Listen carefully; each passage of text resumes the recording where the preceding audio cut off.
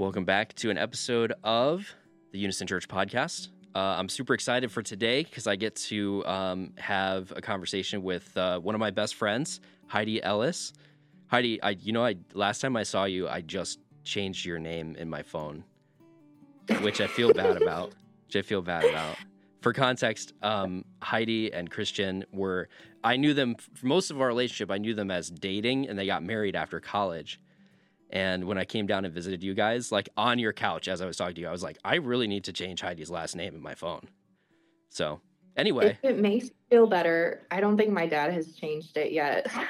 Well, there could be some like dad stuff going on there, though. Yes, very true. I have no excuse. Well, thank you so much for being here. I'm really excited about this conversation for a lot of reasons. So last time I was in Texas with you guys, we talked a little bit about your doctoral dissertation. But before we get to that stuff, I just want to give you an opportunity to introduce yourself. Let us know what your experience has been like in the church, what's your experience with Jesus, and then we'll go from there. Awesome. Yeah. So like you said, my name is Heidi Ellis. I am currently in my last year of my PhD program for counseling psychology at UNT. So it has been a long journey. I'm in year 6, and I'm currently working as a psychology doctoral intern at a hospital in Fort Worth. So I do a lot of assessment, a lot of therapy, work with inpatient and outpatient populations. So that's kind of like the school side of things I've been really engrossed in psychology for a good chunk of my life now. And as far as my religious experiences too, that's kind of like paralleled this journey a bit. I grew up in a very religious family, very independent, fundamental, pretty, strict, a little bit on the legalistic side. So Jesus and God was always something that was really important to me, but it was also something where I never felt like I was measuring up or really able to make God happy, right? Like it was kind of always on the verge of, if I'm not good enough, I'll end up in hell.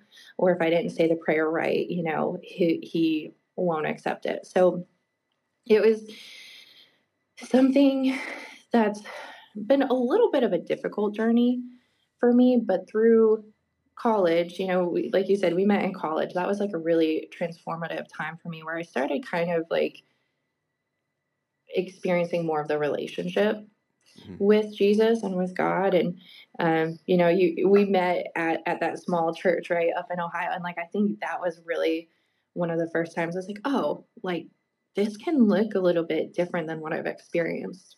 Yeah. And so I kind of started to experience a shift there, and it's, continued as I've, continued my growth as an adult and, navigating these things. My relationship with God is still extremely important to me, but I've started to kind of lean more into that relational side of it. Yeah. And kind of experiencing that, like being with God part of the relationship rather than always trying to please him or kind of work for him. Now, it's not to say I don't still struggle with that, Sure. but that's kind of where I've ended up, of kind of recognizing like, oh, there's something more here, and this can kind of be more of a relationship than I thought. And maybe some of those boxes that I thought I had to check, like maybe he doesn't actually care about those things quite as much and just kind of wants me. Yeah. So I'll leave it there for now, but yeah, that's kind of where I'm at with him. That's awesome. That's really cool. Yeah, I always say like following Jesus is only ever about following Jesus. And that, a lot of times we want to make it like performative or like behavioral, like only behavioral, right? And it's like, no, it's supposed to be about Jesus, like this guy who we're supposed to be in a relationship with. And so. Yeah. I grew up in a very like productivity focused family, which, isn't always a bad thing, right? But it's kind of like we need to be productive with our time and like wise with our money and with our resources. Yeah. And I think that kind of spilled into how I thought about my relationship with God too. Like in addition to the things I was learning at church, I was like, I got to be productive for him. Like he Yes. wants to check on me at the end of the day and be like, what have you done for me? And so, yeah, it really was a lot more about me than him in that setting. And it wasn't even benefiting me, right? Like Yeah. it was about me. I was stressed. Yeah. Yeah. This is one of the reasons why we're such good friends because I feel like we have a similar background because I would say the same thing. Like even to this day, I'm such like a productivity whore. Like that's like I'm just obsessed with it, you know. Like and Well said, Sean. thank you, thank you. And yeah, so that's such a hard thing to get past. Is just being able to like rest in Jesus and like I mean, the whole point is that we can't do it ourselves. And so this guy, Jesus, has to step in and bridge the gap between us and God because there's nothing that we can do that gets us there, right? That's literally the message. But somehow it gets turned into this like productivity house of, building the spiritual gifts or like, working out the fruit of the spirit or like, um, even good things like take care of the poor and like doing good things in your community, like all that stuff. And those are all good and byproducts of what a relationship with Jesus looks like. But it's not about the productivity. It's about the relationship and resting in who Jesus says you are. Yeah, like sitting at his feet. And I'm definitely the person who's like, no, I gotta run, clean the house for him and make the big meal and like do all the things. So he's really impressed and like Yeah. likes me, you Yeah. know? Yeah. Okay. So this is a question I didn't think about before, but your church background, when you said it was independent fundamental, it was non-charismatic, right? Yeah, it was non-charismatic. It was Baptist and very traditional, Yeah. very traditional. Was it Southern Baptist or was it just independent fundamental?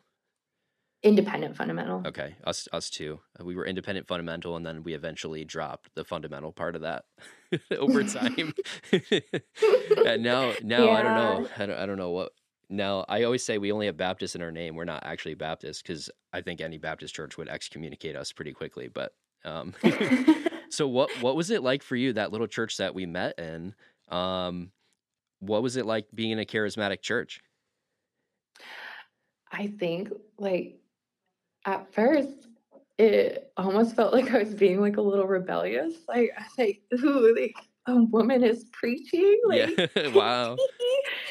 like That's right, take that, mom and charismatic and dad. egalitarian. Yeah, that's true. I That's true. know, I know. But it honestly was just like it was one of the few places where I really felt like they were trying to get to know me as a person. Yeah, They weren't just trying to get me to do things for the church or, you know, pushing me to fit a certain box. Like when they would check in on me, it wasn't like have you been doing your devotions every day? It was like how are you doing, Heidi? Like, yeah, what's God doing in your life? Or even just hearing a woman speak. It was one of those things where I realized like she was able to really speak to some of my spiritual needs and experiences yeah, and in the roles that I was in that I hadn't really heard attended to in the past. So I think even that it kind of invited God into like some different areas in my life and was so much more relationally focused with the church body and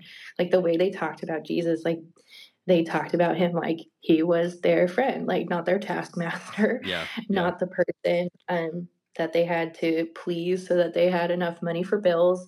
And just also just like the amount of faith and hope and trust in him to like meet everyday needs. It was like, you know, it wasn't reserved for the big, grand, miraculous things. It was like, no, like he yeah. can be a part of your day to day. Hmm. Which are all things that I think even really fundamental, traditional churches would maybe say. Yeah. But it was like I got to see it kind of play out differently. Hmm. Um, and it just felt very real. Like it didn't feel image focused. You could just show up however you were. You didn't have to dress a certain way. You didn't have to worry about pretending to look happy or like you had it all together. Like you could Hmm. genuinely just show up and struggle with other people. Yeah. Yeah, I never realized how like grief and lament were like a pretty big part of New Song. We had a lot of services that it was like, this is not gonna be like a super happy service. Like we're just gonna kind of No. be broken together, which I think is yeah, that's a rare experience. We found a gem in Ohio. That was On paper, yeah, it should be a terrible experience. Like everything that you went through and the yeah, people in it, like it should have been really bad. Like it's like, why would you stay when there's so much pain and so much, yeah, difficulty? But it was also just so real and like the yeah, comfort that came in inviting God into those spaces. Everyone always says church is like supposed to be like a hospital, right? But like sure, very few churches actually feel like that. yeah, And I think that was one of the few where it's like, yeah, like pain and grief and difficulty are genuinely like welcomed here. And God was like definitely like the most present that I've felt in that setting. yeah, yeah. I agree with you. Oh, so cool, so cool. So many good memories at back there. I people people ask me about college, and I always have like a mixed. It's like it was a mixed bag for me. Um, Mostly because I think at college I began to unpack what would become my, you know, foundational isn't quite the right word, but it was a paradigm shifting moment for me theologically, um, Hmm. in my relationship with the Lord. And, as I was like kind of gearing up going into ministry afterwards, like, um, that became so foundational to like who I was, like some of the theological shifts that happened. And interestingly enough, like the theological shifts that happened were away from the theology at our college. Um, and they were like different from there. So I remember just like sitting in chapel because we had to do chapel every day, just listening to people speak and being like, I just feel so opposite of what some of the vibes were, so that led to like some more negative experiences in college, but also I was like crazy busy and behind the eight ball all the time, I felt like. But then like looking back, there were some really, really good things about my college experience, one of which is at church, but like another one was the friends that I made. Like some of my friends I still keep in contact with now, which is like very rare for adults. And there's still like 5 or 6 of you guys that I keep in contact with. And uniquely to you and your husband Christian, you guys really, as far as like spiritual formation, you were definitely like the primary agent of spiritual formation in my life during college. Like just conversations that we had together, sometimes like negative conversations. So I wanted to just tell my audience a story that I wonder if you even remember this story. So it was second year, and we were in man, what Lawler Lounge. That's what it was at Cedarville University. We were at Lawler Throwback. Lounge. Yeah, I had to remember, like unlock that memory in my brain. Okay, so we were like sitting at like a high table or whatever, and there was like a table somewhere else, and it was just you, me, and Christian. So it was just the three of us, and we were just like hanging out, and like across the room there was somebody with a mandolin. Do you remember this story? This Not so Okay, far. all Keep right, going cool, though. cool, cool, Maybe cool. it'll come back. Okay, there was someone with a mandolin, and you like looked over at that person, and you said like, "Oh, that's a cool ukulele," I think is what you said, and I was like, that's a mandolin," and I like corrected you. Do you remember this now? No. No, but I totally believe it because even now I was like, "What's a mandolin look Yeah. like?" I still That's don't you know. can't say that. You're from Texas. You're not supposed to say, but no, yeah. So that happened, and then Christian looked over me and he was like, "Dude, this is why people hate music majors." Like, that's what he said to me. And I remember like just that night, like I could not stop thinking about that because it's so true. Like music majors are such like D-bags. Like they're just I just telling this to somebody else too. Like we're just so like music school just like teaches you to be like pretentious by nature, right? Because you're sitting there picking apart like all this different music and stuff. And I remember saying that, and that was like that. I still think about that today. Like that was a huge thing, that like having that confrontation bit with you guys and like people that I really really loved at the time, and like just be kind of being a jerk in that moment, and then being like immediately corrected because you guys had that like relationship with me where you could like call me out, was hugely formational for me. And I think maybe it's one of the things that made me drop my like freshman, like gross freshman pompous attitude that most college freshmen have. so yeah, you don't remember that story at all though? Oh, and I genuinely don't. You know, I could totally picture freshman Christian and Heidi, like, doing that. Right? Like, him kind of being like, you know, because Right. we loved you. Yeah. But I think there was just, like, that big culture shift going to Ohio, Yes. and, like, we connected with you so great. But sometimes it was hard to connect with, everyone's trying to figure out who they are, and so sometimes people would fall into, like, playing roles or whatever, and it kinda, like Yeah. it's hard to navigate. Right? And there was a lot of pressure on music majors just in general. Like, Mhm. I was coasting in psychology and you were working 100 hours a week and Jeez. Yeah, that was wild. writing songs and doing all the things. Um, but no, that's so interesting. And it's crazy how just like a memory like that could be something that stuck with you so much. And Yeah. like for me, it's been like, oh, cool. It's not a ukulele. Yeah. But Yeah. Yeah. Well, yeah. It was just such like a shifting point for me, I think. I always like talk about how, especially with college people that come home, it's like you come home for the first time and you just like you feel like you're just smarter than everybody else.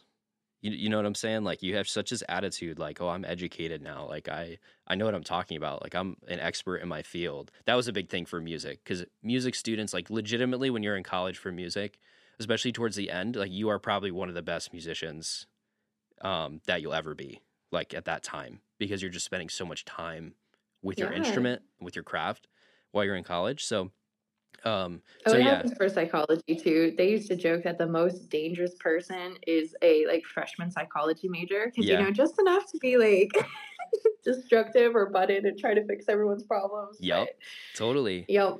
totally. What's your take, if you're like looking back to your years at Cedarville studying psychology, like is that overall like positive for you, or like how do you feel about that experience? Hmm.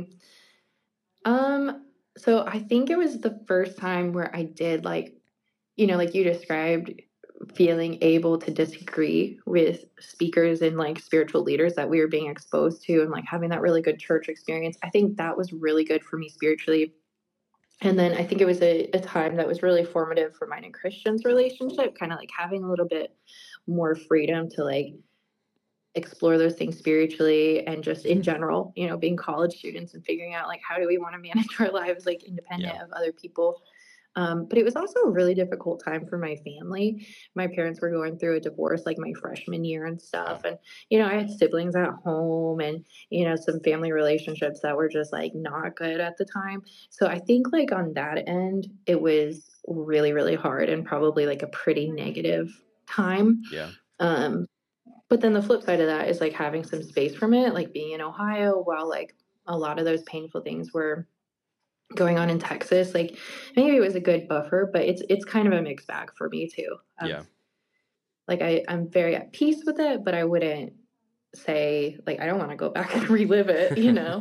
but I'm thankful for it. Right, right. You guys didn't love Ohio, right? Like I kind of enjoyed being in Ohio. Like I didn't mind it, but I know you guys. Are any of your listeners from Ohio? Yeah, Chuck is definitely listening for sure, but he Okay, deserves it. then It's I'll okay. be Bash him. No, bash him. It's fine. dude, Ohio is not for me. So freaking cold. We were in the middle of cornfields. I'm like, oh, but it's okay. It's okay. We got through it. Yeah. Now we have our mild Texas winters and everything shuts down. We get like half an inch of snow. Yep. And the state shuts We down have for our, 2 our days. Tex-Mex. Yeah, I Yeah. will say this. I did enjoy Ohio, but Ohio really needs to step up the food game overall. Yeah. But one thing they have Yeah. that we don't have in Connecticut, they have Steak and Shake. And we don't have Steak and Shake in Connecticut. And that's sad. We have steak and shake in Texas. Yeah, I know you do. I'm jealous. We went to Steak and Shake twice when we visited when we visited you guys. Yeah, yep, 2 times. I love Steak and Shake. Steak and shake. I'm like, steak and shake isn't even that good. Well, you guys also have Whataburger, so you have like your own. Whataburger, Yeah, yeah. yeah, Yeah, and Whataburger is crazy. Like the first time I had it when we moved from Florida, I was like, "This is fine. What's the hype?" There's something addictive about it. Yeah. Each time you eat it, it gets better and There's better. so much MSG in that. There has to be. Yeah, That's what it is. yeah. That's They the secret. they sprinkle something in there. It gets you hooked. But Yeah, that's fair.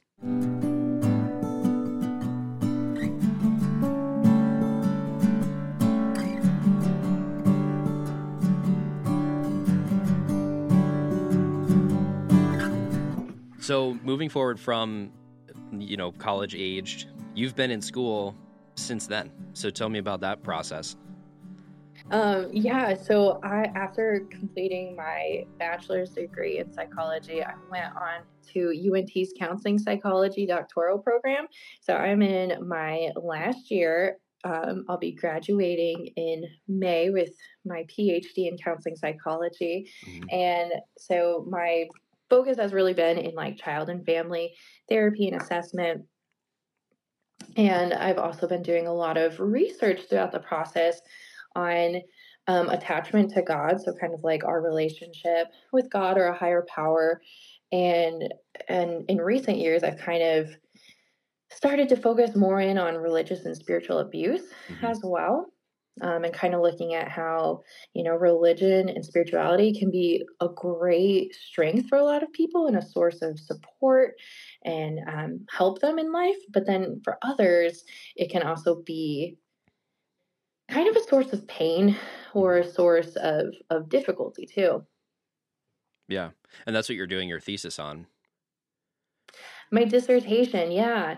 Um, so I did my dissertation on religious and spiritual abuse and attachment to God. So I was looking at, a lot of different questions, but some of the ones that really stood out to me was like looking at how different identities that people hold. So whether you're white or a person of color or, heterosexual or, attracted to, wait, no, heterosexual or like a sexual minority or, cisgender or transgender, kind of looking at how these different identities we hold interact with our religious and spiritual experiences and like potential negative experiences that we might have.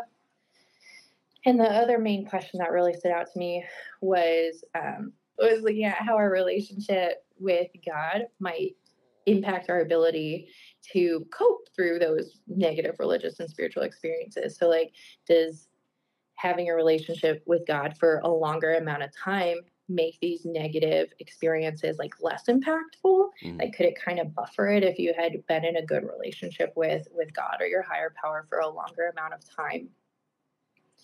So those were some of the questions that really stood out to me. We looked at other questions too. So if anyone's like really into this and nerding out, you can Google it and read my whole dissertation. But it's a bit of a chunk, so I won't make you go through all of that today. But if I can kind of share like some of the main findings of those questions, Yeah. the results really did show that people who um, were a sexual or gender minority or who had like multiple minority identities and kind of like the intersection of those identities, like it was significantly associated with more negative religious and spiritual experiences. Mm. And I guess I should back up because I never really defined like how I'm defining religious and spiritual abuse. Sure. So religious and spiritual abuse is this idea of people misusing God's authority or power and kind of manipulating those around them.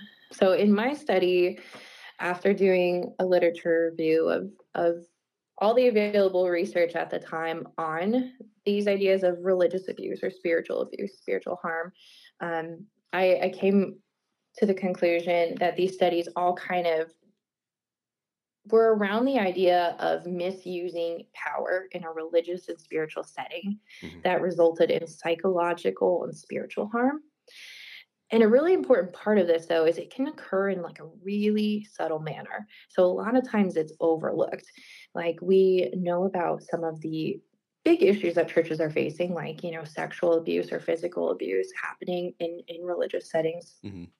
But sometimes this like misuse of power, whether it's misusing a pastor or leader's power or misusing God's power and kind of, saying things in God's name that aren't actually from him to like manipulate people or kind of get people to do a certain thing, whether it's, Sure. potentially like making certain decisions or certain behaviors, backing certain leaders or, believing certain politics. Like it can be like a very subtle thing. It can be about gender, it can be about behaviors, it can be about sexual orientation, and it can, be really about anything, but just kind of that idea of misusing power that causes harm in a psychological and spiritual way. Got you. So if I could just maybe think of some examples, let me know if this is kind of the vein of things that you're talking about. Um, so like offline, we were talking about how a lot of times during like political seasons, pastors might get up and they might like back a certain candidate, but it might even be shaped like this candidate is um, more on the side of God than another candidate. Even though I'm sure neither of the candidates really are trying to be on the side of God, but it might be something like that where you're almost like ascribing spirituality to something that it really doesn't belong to. Would that be kind of in the category what you're talking about?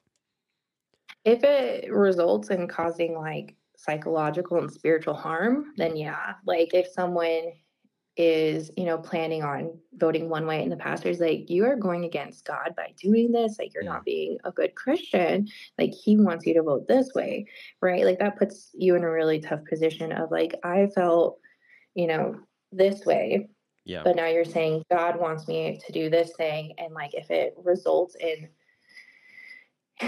in that spiritual and psychological distress, then in that case, yes, yeah, right? If they're already like, yeah, that's who I was going to vote for and I agree with you, then like that wouldn't necessarily yeah, fall into that category. Now, sure. I'm sure there's a ton of ethical questions around that, Yeah, anyways. right, So I'm not just saying like, yeah, it's great, even if it doesn't cause abuse, but right. yeah, the key element there is like misusing power that results in harm. Got it. Okay. Like one thing that I could think of that I've spent a lot of my ministry trying to undo is with regard to like sexual minorities. So if there's this message, and I don't even think it's a poor theology, although it is a poor theology, but it's usually the failure to do good theology, not this embracing of a totally like bad theology, because it's like not provable by scripture. But what a lot of people will do when it comes to the LGBTQ plus conversation is they'll kind of like demonize that group of people, and they'll often talk about how you know um, the sin of like gay sex was like more wrong than another sin maybe. And this happens. I've seen this all kinds of places from different pulpits and stuff. And one of the things that I've tried to do in my ministry is level the playing field a little bit. And Hmm. but I think maybe this like singling out of like a certain group of minority might also be in line with what you're talking about. I think it definitely could be. I mean, like if you think about maybe a kid's grown up in church and then suddenly they're like an adolescent and they're like finding themselves attracted to, you know, the whatever their same sex is, right? Mhm. And if they're feeling like attacked as a person, or if they try to get help and people are kind of misusing God's power in a way that's like harming them, Yeah. yeah, that could be religious and spiritual abuse.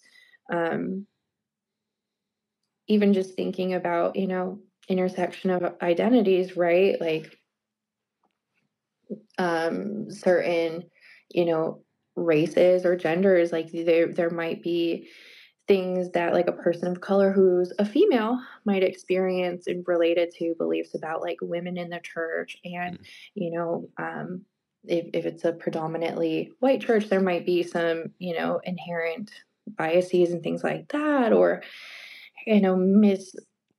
misuse of biblical text about race and things that can be really detrimental. Yeah. um yeah, it really depends on the setting and the context, but it is just that like misuse of power in a way that's harming someone psychologically and spiritually, Yeah. in a way that makes them think that God is, maybe against them, or that they're less than others, or like a bad Christian. When really, when we look at the Bible, like you talked about sexual minorities, right? I don't think Jesus would have been demonizing any population, but when you look at the people that he was hanging out with, the Pharisees were the ones who were like, Those are the unclean people. Those are the people that we avoid because we're the good Christians, right? Like Right, this is right. what God wants us to do.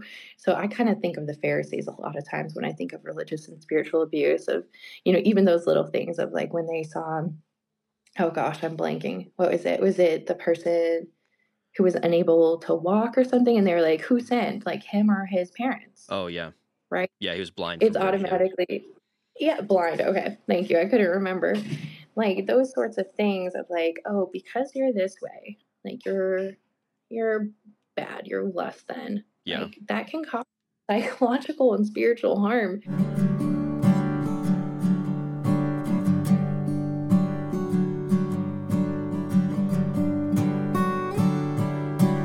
One question that I did look at in my study was when we account for other experiences of trauma and abuse, so taking into account other life experiences that could Mhm. negatively impact someone, and we're just looking at religious and spiritual abuse, are those experiences significantly associated with like trauma related symptoms or mental health difficulties? Yeah. And the results were significant for like, yes, even these like subtle little forms of psychological and spiritual harm, like they significantly impact people and can result in higher levels of depression, anxiety, other trauma related symptoms, and even result in like religious and spiritual struggles, right? So like Yeah. maybe they want to continue to be a religious and spiritual person, but they find themselves kind of struggling with the impacts of that past negative experience. Yeah. So this maybe is a bit of a backtracking question, but how are we actually measuring this? Like, what process did you take to um, see this in other people? Like, are we conducting like surveys or tests, or how's that happening? Yeah, so the way I conducted my study was using surveys. So I used a spiritual abuse questionnaire. Since my study has come out, a new survey has been released as well. I'm blanking on the name of it at this time. Mm. So there are like a couple measures kind of getting at that. And here I can pull it up if you're curious to hear any of the questions on it. Yeah, yeah, that would be cool because I'm interested as to whether these are questions that maybe we should be asking more regularly too, just to see where other people are at. That's a great idea. Okay, so I use it's a 17 item spiritual abuse questionnaire, and I can get you the name of the author in just a moment. Um, but it asks you to kind of rank these questions on a Likert scale from like strongly disagree, disagree, agree, strongly agree, right? So kind of a 1 to 4. And some of the questions are: it was acceptable to express my true emotions in my church or group. Leaders in my group acknowledged when they caused harm to others. I know some religious leaders shared information about other people that should be kept private. Mm. I believe that God's love and acceptance of me was dependent upon my performance in the church or group. I currently have no trouble trusting religious leaders, churches, or groups. I no longer trust myself to find a good spiritual community. I was harshly criticized by religious leaders or church groups or members. I felt like a spiritual failure and I depended on my leader or church group to help me get it right. Mm. I believed God would punish me if I didn't do what my church or group encouraged me to do. I now feel cynical about church and religious groups. I felt freedom to ask questions or express concerns in my church or group. I felt dependent on the church or group. My religious leaders used fear to control people. I know that I or others were asked to serve as the eyes and ears for our leaders to get information about our members. Oh wow. At times, I was scolded by my leader and made to feel ashamed and helpless. I believed I could be totally surrendered to God if I did everything perfectly according to the church or group's instructions. Mm. And I now feel lonely and misunderstood because of my church or group experiences. So you can kind of see like the theme of it really is like using this religious setting to kind of accomplish their own goals. Yeah. Um, and I don't necessarily think that every church or religious leader who does that is even, doing it intentionally, right? Like, I think it's a subtle form of abuse that's Sure. experienced. Sometimes it's hard to identify when you're experiencing it, and you might kind of question yourself of, is this normal or am I just being sensitive? Maybe this shouldn't actually bother me. Maybe this is a heart issue. Yeah. When I'm bothered what my pastor says, maybe that's actually the Holy Spirit convicting me, Mm, you know? Um, yeah. Yeah. but I think it's something that leaders can kind of slip into. And I think it's something that we can kind of ignore in church bodies as well. Right. Yeah. One of the things that we were talking about before as well was this idea that a lot of times when people have a problem spiritually, we'll put that maybe in air quotes because maybe there's also like some psychological harm being done, which is what your study kind of shows. So it's beyond spiritual as well. It's even like you might even have like some physical responses to some of this stuff. But when we're talking about, having a problem with the church leadership or even with God and your view of God, a lot of times I feel like the church's response to that is, well, you need to deepen your relationship with God and push past this stuff. Like you have some hangups that are like stopping you from experiencing the love of God, and ultimately they're because of your heart. I feel like that could even be like an extra level of like insidiousness when it comes to this like subtle abuse, because it's almost like you're actually the cause of what's happening here. Did you experience that in your research as well? Like, did you find people saying that kind of stuff? So there was a finding that no matter how good your relationship with God or your higher power was to start with, right? Like even if you had a secure relationship to God, um, these experiences of religious and spiritual abuse it's still really negatively impacted and either resulted in these symptoms or like in higher levels of anxiety and leaving the church and things like that. So it Wow. was kind of like no matter how good the relationship was to start, this attachment injury had a significant negative impact. It wasn't like Yeah. if you had a really good relationship to God and then experienced a religious or spiritual abuse or harm in that setting, that like it would be kind of buffered and you could just kind of like move through it because you were a good enough Christian or, whatever religion. It very much was like when you're in this relationship, and I know I kind of shared this analogy with you, but like even if you're in a really good relationship or in a good marriage, right? Hmm. If something really painful happens, right? Like maybe there's an affair or maybe there's some other sort of harm that happens that negatively impacts that relationship going forward. It doesn't Right. matter how good the relationship was to start. Like there's going to be an injury there, and there's going to be impacts. Um, so it kind of showed that obviously we want people to have if they do have a religious and spiritual identity, like it's great for them to have security in that relationship and to have that be a source of strength for them, but it doesn't negate how impactful these religious and spiritual abuses can be and how painful and disruptive that can be in that identity.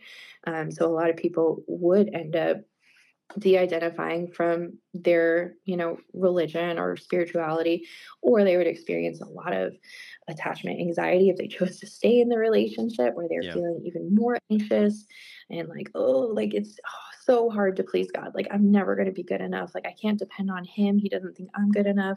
Yeah. Or even avoidance where it's like kind of wanting more space in that relationship of he's not going to listen anyways, like why bother praying. Yeah. Wow. I guess two questions from there. The first one is, you mentioned an attachment injury. What is that exactly? Because that's actually not a phrase that I'm super familiar with. So when we're talking about an attachment injury, what does that mean? Yeah, so that phrase, I'm kind of pulling from the idea of attachment theory. So if you or your listeners are familiar with that, it's kind of this idea that our caregivers, like those people we're exposed to as like infants, like from day one, they really shape how we view ourselves, others in the world, Yeah. right? So since that theory's been formed, it's kind of expanded into different realms of life. And one of those realms is like our attachment to God or a higher power. And so, just however you feel in your relationship with him, right? It can kind of be put into those terms. And so, ideally, we have a relationship with him where we don't have a lot of anxiety, right? Like we feel like he views us positively and we can view him positively and feel like pretty secure and stable in that. And ideally, there's not a ton of avoidance where we view him negatively and like he's not going to be there for us. I'm better off on my own, right? Yeah. Like a secure relationship is I view myself positively, I view you positively, I can depend on you, you're going to be there for me.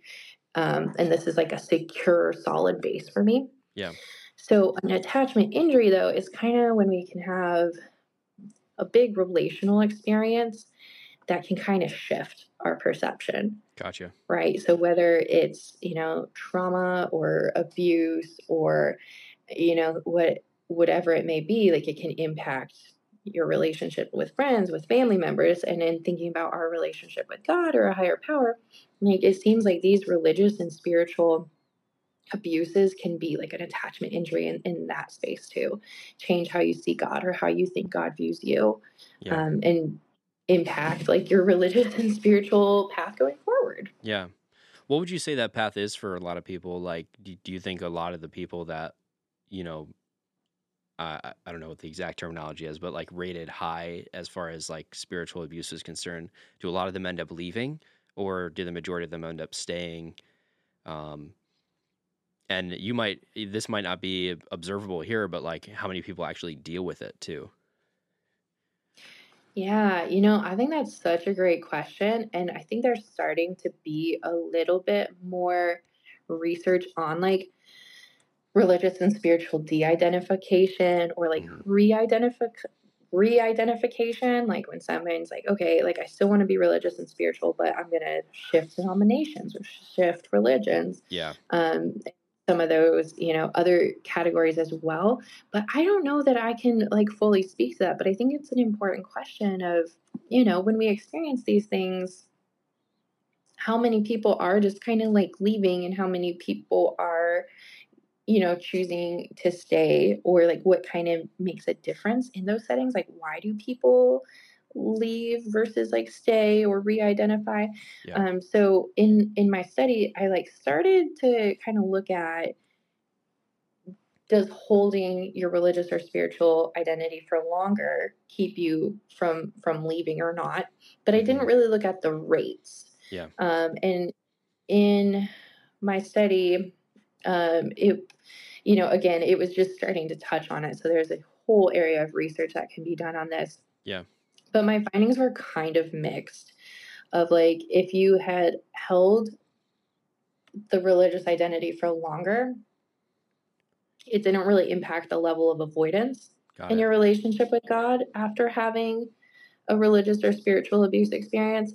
But with anxiety, it did increase the anxiety, which could kind of make sense. Like we do have some research that avoidant coping helps in the short term, Hmm. right? So like if you're just kind of like, I'm just gonna avoid it, like you can kind of feel better in the moment, but long term, that's not always the most helpful. Gotcha. Catches up to you eventually. So like I wonder if that might be in play here. Like with anxiety, your anxiety increases no matter what. Like how long you had the relationship doesn't matter. Right. But with avoidance, the longer the relationship, you're not necessarily more avoidant. Yeah. But like maybe we're just also not really seeing that because maybe those people tended to cope avoidantly anyways. Right. It was a little bit unclear. So I think it's a really interesting area of research for people to continue to explore and to think about, and even for, churches to kind of reflect on like their experiences and their members and kind of, qualitatively think through like what helps people through these really hard times, and like how can we best support people in Yeah. meeting their needs, whether that's staying in our church or like getting their spiritual needs met in another place. I think that is something that like psychology does well, that maybe religion and spirituality could like consider a little bit more of, if you go to a therapist and you're like, this is not working out, we are not a good fit. Yeah. Psychology Psychologists have like a responsibility to not abandon care, right? Like we have to make sure this person is connected with the resources they need to like Right. continue to have their mental health needs met. um And I wonder if sometimes in religion and spirituality, if it's like, if you don't fit with us, then like you're out, Yeah, but right, it's right. not necessarily like there's no other options besides us, is kind of the attitude that I've experienced sometimes. Sure, sure. Yeah. No, I think that's a really good insight. I think we could do a better job you know, hooking people up with other ministries because, you know, I think too there are like a lot of bad ministries out there, but there is sometimes this attitude with churches where it's like it's either us or like nothing, like we're the only good one. And that's just, I mean, we have a whole story about the prophet Isaiah, or the prophet Isaiah doing just that, and God kind of, or I'm sorry, that was Elijah that did that, where Elijah kind of talks to God and he's like, I'm the only one that's following you, and God's like, what are you talking about, man? There's like all these other people in Israel that they've never even thought of abandoning me, and that's it's a way to encourage the prophet, but then it's also like a mode of rebuke that God gives, like, how dare you think that it's just you and that's it. And I think that churches could definitely do a better job, maybe finding other good ministries to not only partner up with, but also to like send people to, if they don't, if your ministry is not the best fit, like where do you send them to? I remember having a phone call with somebody who was leaving our church, and it was very painful that they were leaving because they had been like kind of ingrained in the community, Mm. and specifically they had worked with me a bunch, and I was like, I don't know what to do. I know they're leaving. They said they're leaving, but I think I want to call them one more time. And so we had a conversation, and that was one of the things we talked about, because I said like, okay, well, where are you going now? And they gave some stuff, and I said, well, there's some churches that, if you're looking for something that's like maybe more progressive than us, here's a couple options for you. If you're looking for something that's maybe like a little bit more conservative than us, then like here's another couple options that I know like these churches are like at least trying to follow Jesus. Um, so I do think that that's something that we could do better as a church for sure. Well, even just you reaching out, right? Like in doing the literature review, kind of going through what research has been done and what people's experiences have been. A lot of people talked about like you have this painful religious and spiritual experience, and then if they chose to leave, or even if they chose to stay, sometimes they were kind of like isolated Mm, from the rest of the community members, or like abandoned by them. Like if you leave, like we don't care about you anymore. sure. And those relationships can be so important and so impactful. And like spirituality is a very intimate, very vulnerable part of people's identities oftentimes. So to choose to leave and for you to kind of reach out and like show support, and like this relationship's not severed, and I can support you in going somewhere else. Like I think that's huge than if you were like, you hurt my feelings, like me and God are mad at you and we're just never going to talk to you again. Right, right. So I have another question for you. This is probably a good way to wrap up too. But there was a podcast that came out that like hit the number one charts a while ago. The Rise and Fall of Mars Hill. Did you listen to that? I didn't. Okay, I think you might find it interesting because essentially it was an interesting piece. It was made by Christianity Today, so they're like a journalistic organization. So they're going in, and they're like talking to different people that were involved, and essentially the idea was that the leader of that church had kind of ended up being sort of a narcissist, and had definitely like spiritually abused some of the people in the church. But at the same time, there was a lot of good things happening at the church. And then all of a sudden, it was like one of the fastest growing churches. It was this huge church. All of a sudden, they just closed it. And it was just a really interesting experience for a lot of the people involved in this church. So, anyway, I was listening to another podcast with this pastor, and he was like, they got onto the subject of this podcast, and it had kind of mixed reviews. Like it did very well. The podcast did super well. But some people were saying, "Oh, this is like failure porn. Like we're just watching like the failures of like another pastor, and like just feeling better about ourselves because of it and all this stuff." But the thing that he said, he was like, I think it was handled in a really good way, and it was handled very responsibly. But he was like, the big negative from this podcast is that I had people coming into my office, and he was a pastor. I had people from my church coming into my office speaking to me and dealing with me in the way that they almost expected that I would have been the same kind of leader with all of this, spiritual abuse and this narcissism and stuff like that.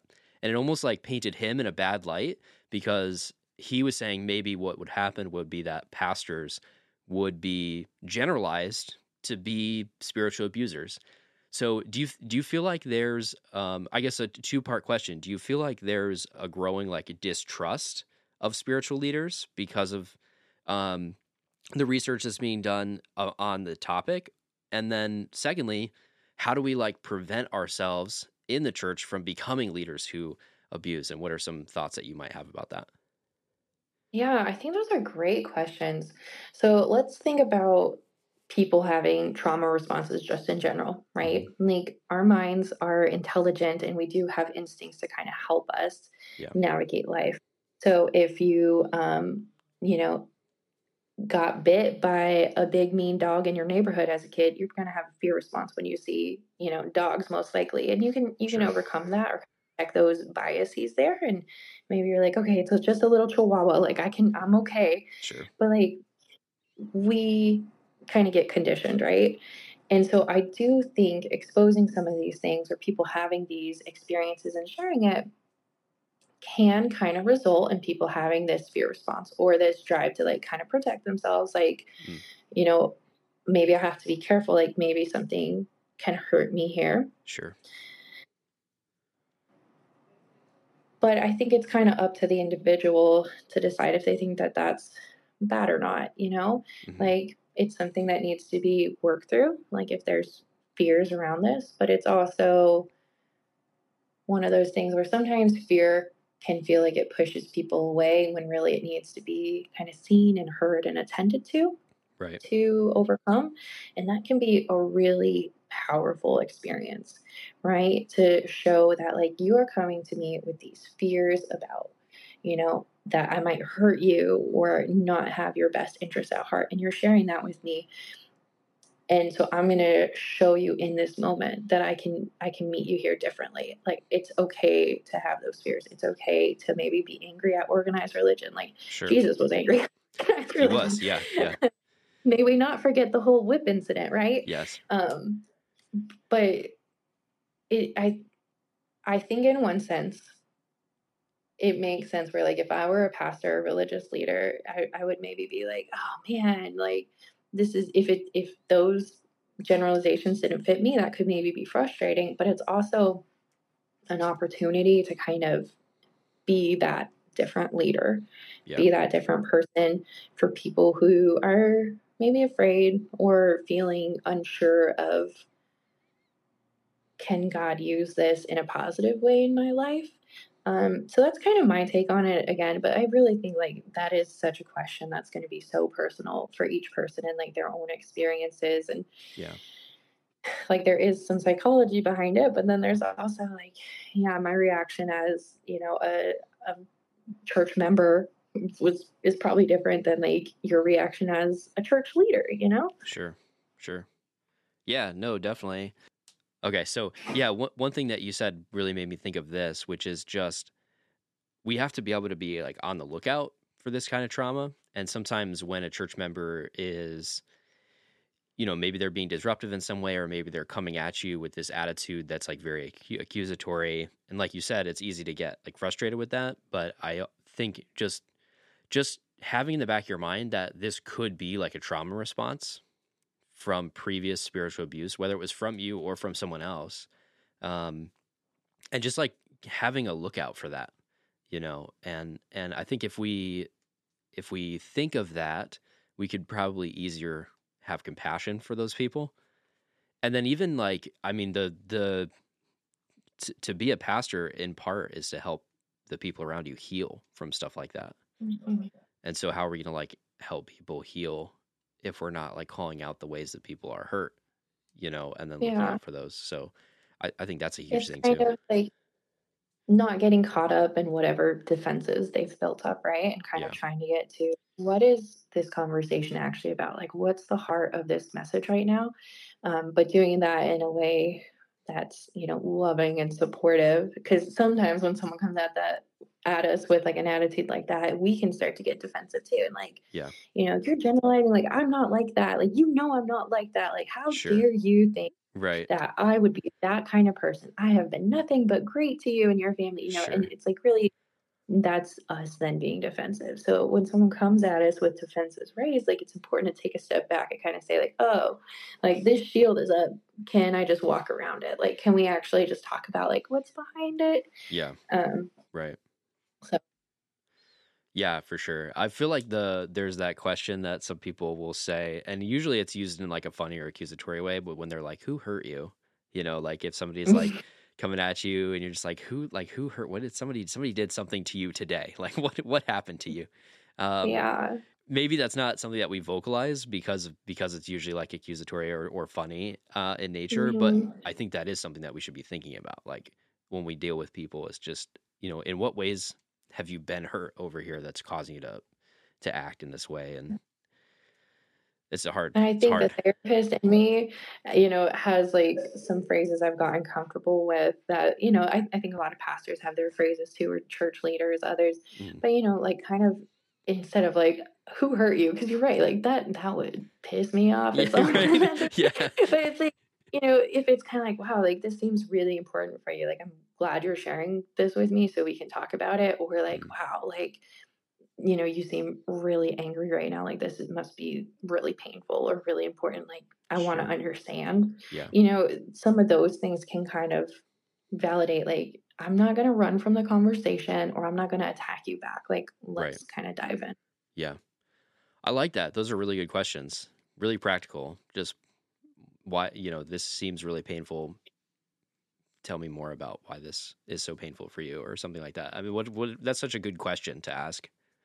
That's awesome. Well, thank you so much for this. This has been really cool. I'm super Yeah, it's excited. been fun to reconnect with you too. Yeah, absolutely. This is great. It's always cool to hear what, your friends have been up to the last few years. I mean, this has been a big process for you. So thank you for sharing it. Uh, Yeah. Well, I hope you finish strong in this semester. Thanks. Congratulations in advance for Thank finally you. coming to the finish line. And thanks for inviting me on the podcast. This is a new experience for me. So it was fun to get to try that out too. So thank you so much. Yeah, thank you.